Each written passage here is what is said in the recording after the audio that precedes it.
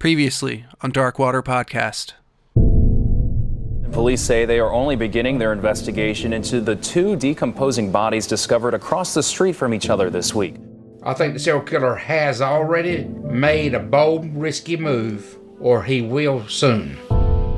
Somebody wanted her body found right there. They wanted to let you know, hey, you do this shit right here, what she was doing, and the same damn thing that happened to her is going to happen to you. They said, I brought you here because there's so many people out there recording. I didn't want to make a spectacle of what was going on. He said, but one of the girls was your sister. She says the attacker cut Megan's hair, but her daughter couldn't see who it was. Oh, that's definitely a damn signature. There is some kind of organization, gang, whatever, that is causing these crimes. Those are not coincidental crimes. Towns that size don't just explode with crime. There has to be something going on in Lumberton that is causing this type of crime. Tonight, a special edition of our program examines Robeson County, a place where poverty, distrust, and violence have become a public issue.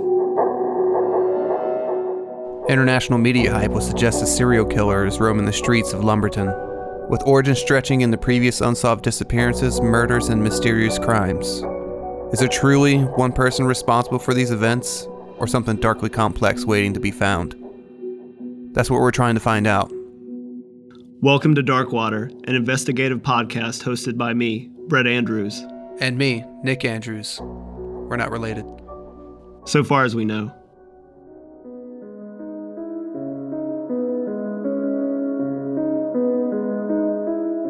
Check out episodes 1 and 2 for a deep dive on those topics. And now, on to the next chapter.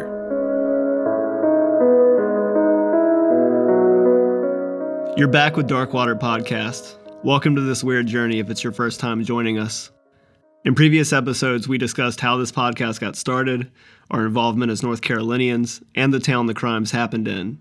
But mainly, we talked about the circumstances around discovering the bodies of Kristen Bennett and Rhonda Jones on April 18th, 2017, and Megan Oxendine on June 3rd, 2017, all in Lumberton, North Carolina, the state's most dangerous town. We were joined by the family of one of the victims and talked to forensic scientist Dr. Maurice Godwin about the cases. We also covered very specific details, some raising concern, from the official autopsy and investigative reports. All the women knew or knew of each other in some capacity. Kristen was found in an abandoned home, wrapped up in a blanket inside a TV cabinet, and Rhonda was found upside down in the trash can with her foot hanging out on the same April morning, just hours apart. Both were nude and so decomposed, a cause of death could not be determined. Megan spoke to a local news station the day Rhonda and Kristen were found. She had, at some point, been in the abandoned home the day Kristen's body was found, accompanying another man that was smoking crack.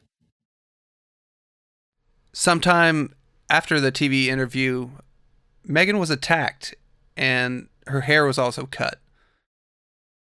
Unfortunately, she became the next victim when found blocks up the road from where Kristen and Rhonda were discovered. She had some cloth stuffed in her mouth, and she was under shingles and branches in a defense position. The Lumberton Police, Robeson County Sheriff's Department, the North Carolina SBI, and FBI have been working to find out what happened to the women with no definitive leads so far that we know of. With theories and rumors of serial killers, organized crime, and even police involvement running wild in the news. Go back and check out episodes 1 and 2 for all that and more. Cynthia Jacobs, aka Twister, a woman we haven't talked a lot about so far. She's essentially a ghost in terms of when exactly she disappeared at some point in East Lumberton in July of 2017. We know she was close to at least Rhonda Jones, and apparently was the last person to see Megan Oxendine alive. She hasn't received a lot of media attention, but she was incredibly close to these cases and the women, literally and figuratively. We're learning that more and more. I think Cynthia's might be related. It's rumored that a man in East Lumberton, who has essentially evaporated, held Cynthia's shoes and bank card. He lived in extremely close proximity to where the other women were found. For now, we'll refer to him simply as L. This theory is brought to you by a Facebook group full of local North Carolina sleuths called True Justice Warriors. Cynthia was in a failed rehab stint in Durham, North Carolina, shortly before returning to Lumberton, being jailed for drug use and then released and then disappearing. Rhonda was in Greensboro in a similar pattern before she returned to Lumberton and met her fate months earlier. You know, it's obviously tragic enough that rehab didn't work out, but then on top of it, one ends up dead, one goes missing. Here's a tragic and mysterious Facebook post from one of Cynthia's relatives. Cynthia Jacobs is my fiance's sister, and we have been everywhere looking for her. There is an older couple that lives in Fairmont that we were told by several people that this couple locks her in a room and lets her out at the first of the month. Then we were told about a man named L that took her in and feeds her, washes her clothes. So we went to his house and found Cynthia's shoes and asked him about them and Cynthia. He denies knowing her, and he has her Social Security bank card. He admitted to us about that. Yet when the detectives talks to this man, he denies everything. In June, Megan went missing. Cynthia was the last person to be with Megan. There has to be a connection somewhere with the three deceased and Cynthia. Remember, Megan was interviewed by the news and told some of what was happening. The last contact we had with Cynthia was in April and May, and she mentioned a man named Jay has been taking care of her. So we looked into his back, I assume they mean background, in April, and come to find out he was pimping her and 2 other girls. We took her in and took care of her in May. Her lifestyle is very different from ours, and she thanked us for giving her a room of her own, a TV, and a bed. But she said, "I love you, brother, I love you, mama, but my home is on the streets with my girls."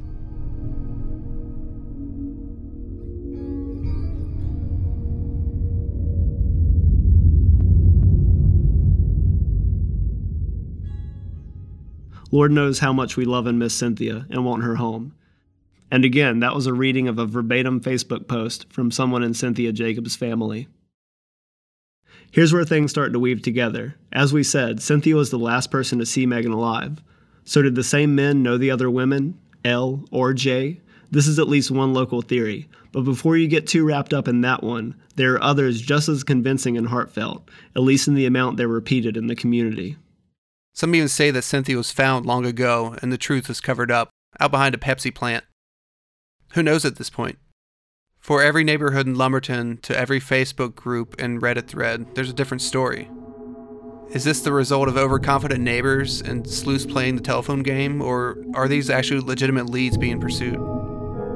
We know in fact some have been reported to law enforcement. I have to admit, I'm inclined to believe somewhere in these theories there has to be some bit of truth. In a town where people end up dead and missing all the time, it's hard for me to see what people have to gain by sticking their own necks out for justice. But there's a bond in Robeson County over these cases. So much so the locals, headed by Sheila Price and Sherlyn Whitaker, Rhonda Jones' mom and sister, whom we interviewed, started an awareness group that's becoming increasingly more legitimate called Shatter the Silence. To their credit, Police Chief Michael McNeil and Sheriff Bernice Wilkins are even helping facilitate a spring march to the police station, planned by the group in memory of the murdered and missing in Robeson County. So after Cynthia's disappearance, it wouldn't be until September 5th, 2017 that a new woman went missing in East Lumberton, elevating these cases into the national, really international spotlight. But why? Well, because the other women were addicts and sex workers. This new person was a young white woman from Lumberton. Yes, with addiction issues herself, but considered by most in the community to be a far cry from the other women, as far as lifestyle, and because she didn't know them. She was also the daughter of a local judge. In a sense, embellished reporting or not, because of the reaction our society gives to the words serial killer, Abby Patterson's disappearance elevated the cases of all the women from the lesser dead to the international spotlight. Crime writer David Lohr goes so far to point out the possible connection in all of these 2017 events in Lumberton with unsolved murders nearly a decade ago in the same area that are equally as perplexing, also involving women with ties to addiction and sex work in Lumberton. We'll be covering that later and exploring how viable, or not, that idea might be. In an FBI press conference focused on the women found in the spring, Abby Patterson was also brought up. Isn't there one girl who's still missing, Abby Patterson? Is there any indication that her disappearance might be linked to any of these deaths? We don't have anything that would link those together. Abby Lynn Patterson was last seen leaving her home here on East 9th Street a year ago today. Questions persist about potential connections between her and the other women. Some people think they're all connected. Here's a clip of Abby Patterson's mom, Samantha Lovett, speaking on the case. Someone out there knows something, and I just need to find that person that's going to break their conscience and just tell us where she's at. Her name was Abby Patterson, a 20-year-old addict and more importantly a loved family member, just out of rehab in Charlotte, North Carolina, then to a transitional home in Jacksonville, Florida, before returning to her family in Lumberton, where she ultimately disappeared. Her mother is a judge for the Robeson County Board of Elections. They had just enjoyed an awesome day at the beach before she vanished. Needless to say, despite her addiction issue, Abby's background is somewhat of a departure from the other women. This leads many to completely discount her disappearance as being related to the disappearances of Cynthia and the deaths of Kristen, Rhonda, and Megan. However, Abby disappeared on East 9th Street, just blocks away from where the other girls were found. And while she didn't know them, I wonder if they could be linked through their drug source. Yeah, it's only so big as a community. We talked a lot about how much that black market economy has been running Robeson County in the past, even creeping into their institutions and corrupting them. And it doesn't seem a lot has changed so far. It's a town of only 21,000 roughly, and it seems local families have been quite ingrained in that small community and its operations for some time. Some even refer to it as the Pembroke Mafia. Scandal-ridden and corrupt authority figures in Robeson County, Pembroke is just a town down the road from Lumberton. But there's a case there, and we'll be discussing in coming episodes. So anyway, here's what happened the day of, as we understand it. Abby's disappearance. The morning of Tuesday, September 5th, 2017, at roughly 11:30 a.m., Abby got into a brown Buick down the road from her mother, Samantha Lovett's home on East 9th Street in Lumberton, and took off. That was almost the last time anyone has seen her since. The man in the Buick was simply referred to by police as an acquaintance in reports. So far, they won't confirm or deny that the man is a person of interest, nor will they confirm or deny any potential connections between Abby and Kristen, Rhonda, Megan, or even Cynthia. Terry Parker, the captain of the Lumberton Police Investigative Division, whom we discussed in episode 2 somewhat, at first said they couldn't confirm Abby's actions after departing from near her mother's home, but later press confirmed that police actually knew who she went with and where she was dropped off. But they declined to say where. Local sleuths from the Facebook group True Justice Warriors have submitted to us an identity for the man in the Buick, but for now we can't confirm definitely ourselves. And in addition to the man and their earlier theory, we don't want to casually throw his name out there. We'll say for now that the story we've been given is checking out, and we'll continue to work on it. Her mom received a text after saying she left home and she'd be gone for an hour. Initially, it was reported that she said that in person. So part of me thinks, can we be sure Abby sent the text? 1 hour gives someone a lot of time. Abby's mom has thus not responded to our messages reaching out for an interview. Please know you're in our thoughts and let us know if you'd like to speak. Dr. Maurice Godwin, who's been helping us in how we approach thought on these cases, had a few things to say, especially about the geography of the deaths and disappearances when considered collectively. Another thing that you're looking here now, that I developed this because there's always in the past is always talking about circular geographical profiling. The crimes will be laid out in a circular pattern. And years ago, I discovered that they won't. They laid out in a triangular pattern, the shape of a windshield wiper. You know, in a car when the windshield wipers go back and forth with the dirt on there. Yeah, the surface area. Yeah, covered. That's right. Yeah. The windshield wiper effect is what I call it. And that's what basically you have here is a windshield wiper effect. If you draw a line from Rhonda up through Megan and keep going up there straight high enough that it covers goes past Abby, and then draw the line through Abby over to the right-hand side and bring it back down to past Christina back to Rhonda, you have a windshield wiper effect. I've got 80% probability that the killer lives within that triangle in the DC sniper case. But it does suggest that it's likely that he lives within the triangle area. Or when I say live, it means that he has an affinity for someone, a family member, a girlfriend, or something within that triangle area. Either lives there. I bet that's right. Or has a variable from his life that keeps him there often. That's right. Okay. That's right. That's a good way to put it. Yeah. And now, just out of curiosity, going back to the idea about FBI response, with that 20 years of experience you mentioned, why do you think they would not be applying that same mentality? Because they don't use it. They don't use it. Okay. Mm. That's not standard procedure for them. Okay. No, they don't use it.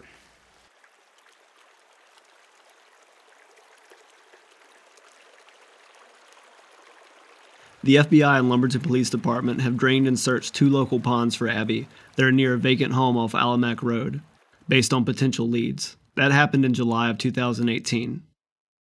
Perhaps it's not the greatest sign, but we hope she's still out there, only missing. The FBI is offering $10,000 for information leading them to Abby. If Abby is connected to the other women, and we knew where she was, if unfortunately deceased or not, as a 5th victim, it would be worth exploring a connection to the other women. There's an FBI plurality study about killers usually being close to the 5th victim. I wonder if it's because by the time they're onto the 5th victim, they're rather confident or in their horrific groove. And again, that's solely on the premise that Abby is connected and the 5th victim in this string of events. But we just thought that was worth mentioning. Dr. Godwin is skeptical if the FBI is even using geographical profiling in these cases, specifically concerning the idea that he mentioned earlier, the windshield wiper pattern. So what do you think would be a more modern approach to the behavioral science? Yeah, there's no modern approach. No modern approach. No. Still being developed. People are still being developed. No, they're stuck in the mine hunter with John Douglas. That's the forefront of that thought for that world. They're stuck in the mine hunter days of John Douglas. Okay. Let me ask you a question. Yeah. Do you think that this individual is scared of being apprehended? At least not in the aftermath Well, of his crimes. no, there's not but one word. No. No. Yeah. And he's not.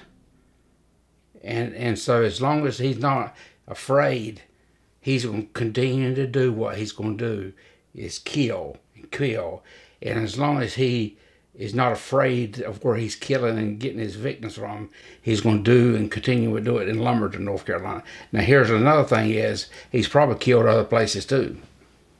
So someone that's carved a very sloppy, violent path that's just going to keep going. I mean, there are similar situations in like Rocky Mount and That's right. Just areas along 95. But the killer of these victims is bold, cocky, and arrogant.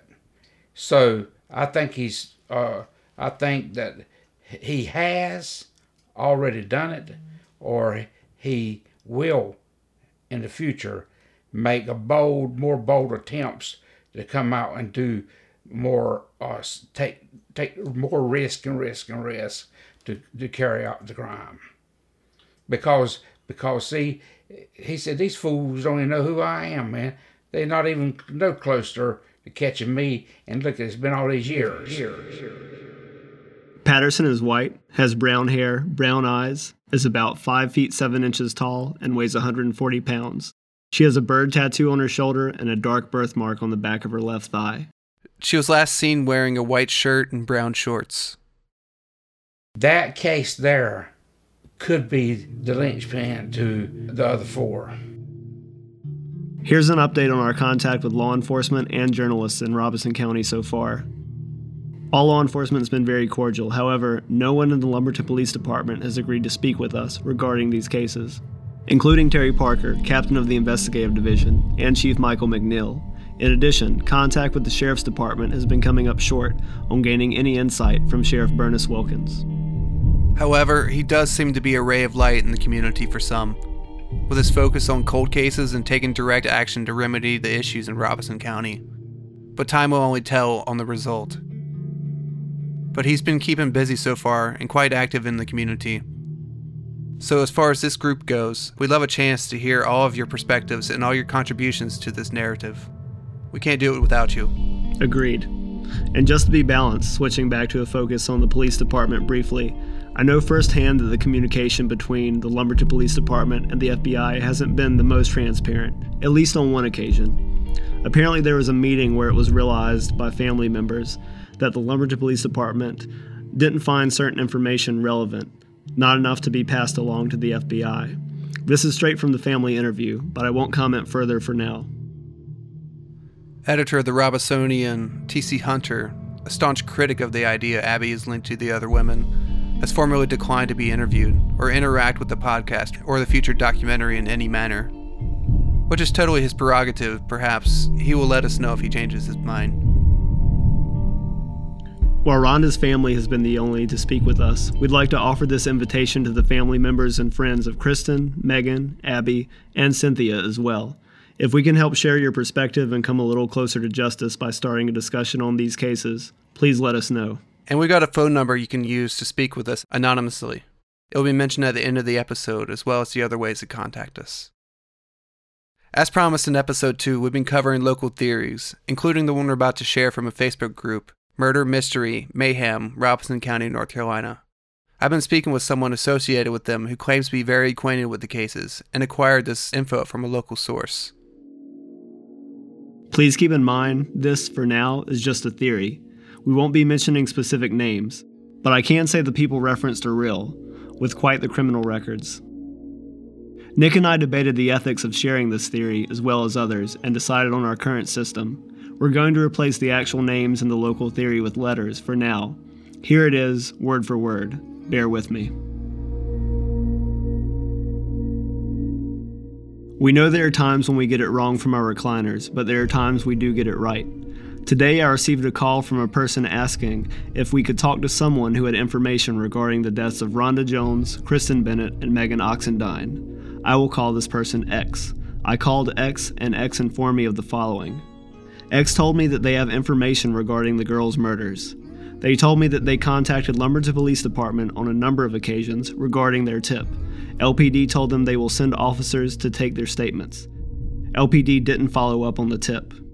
X also contacted the Robeson County Sheriff's Office on a number of occasions and asked to talk to the sheriff. Messages were taken, but the sheriff did not return any of the calls.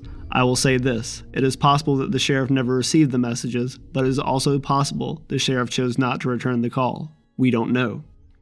Rhonda and Kristen. X told me the following. Rhonda and Kristen were killed by O and another person that I will call B.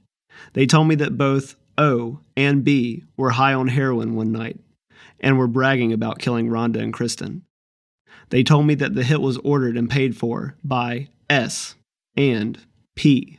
They told me the hit was ordered because the girls had stolen drugs from S.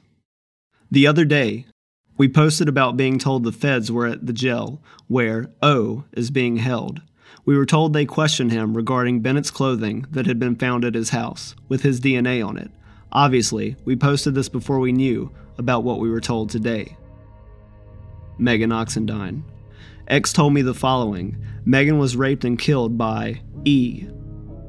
E has a long history of violent crimes including kidnapping, forcible rape, child abuse, and breaking and entering with dangerous weapons.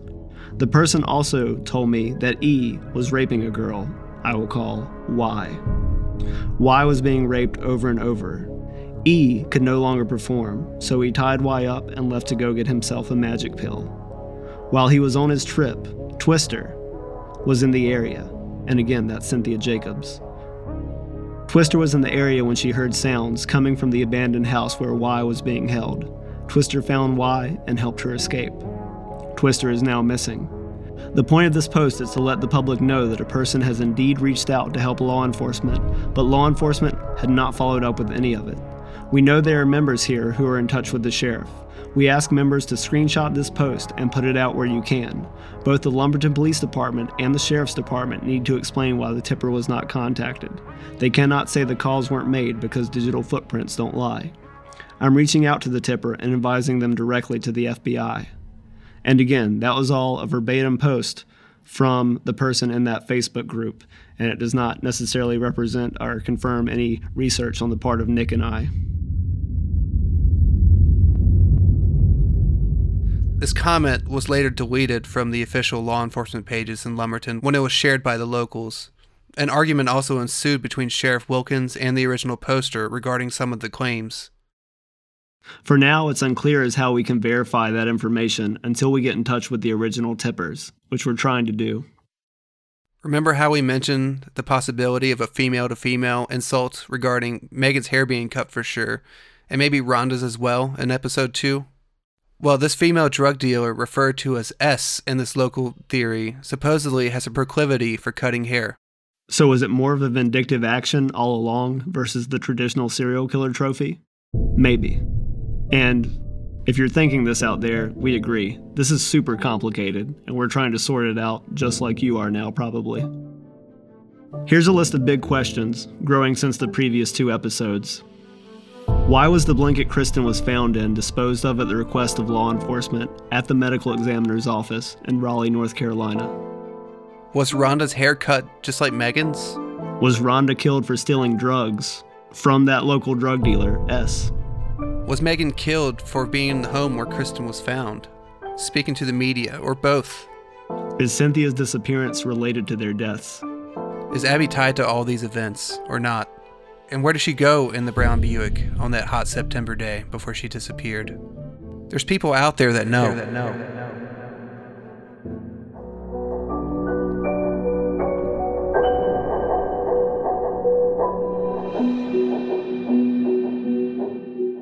You can find us on Facebook and Instagram. Just search Darkwater Podcast.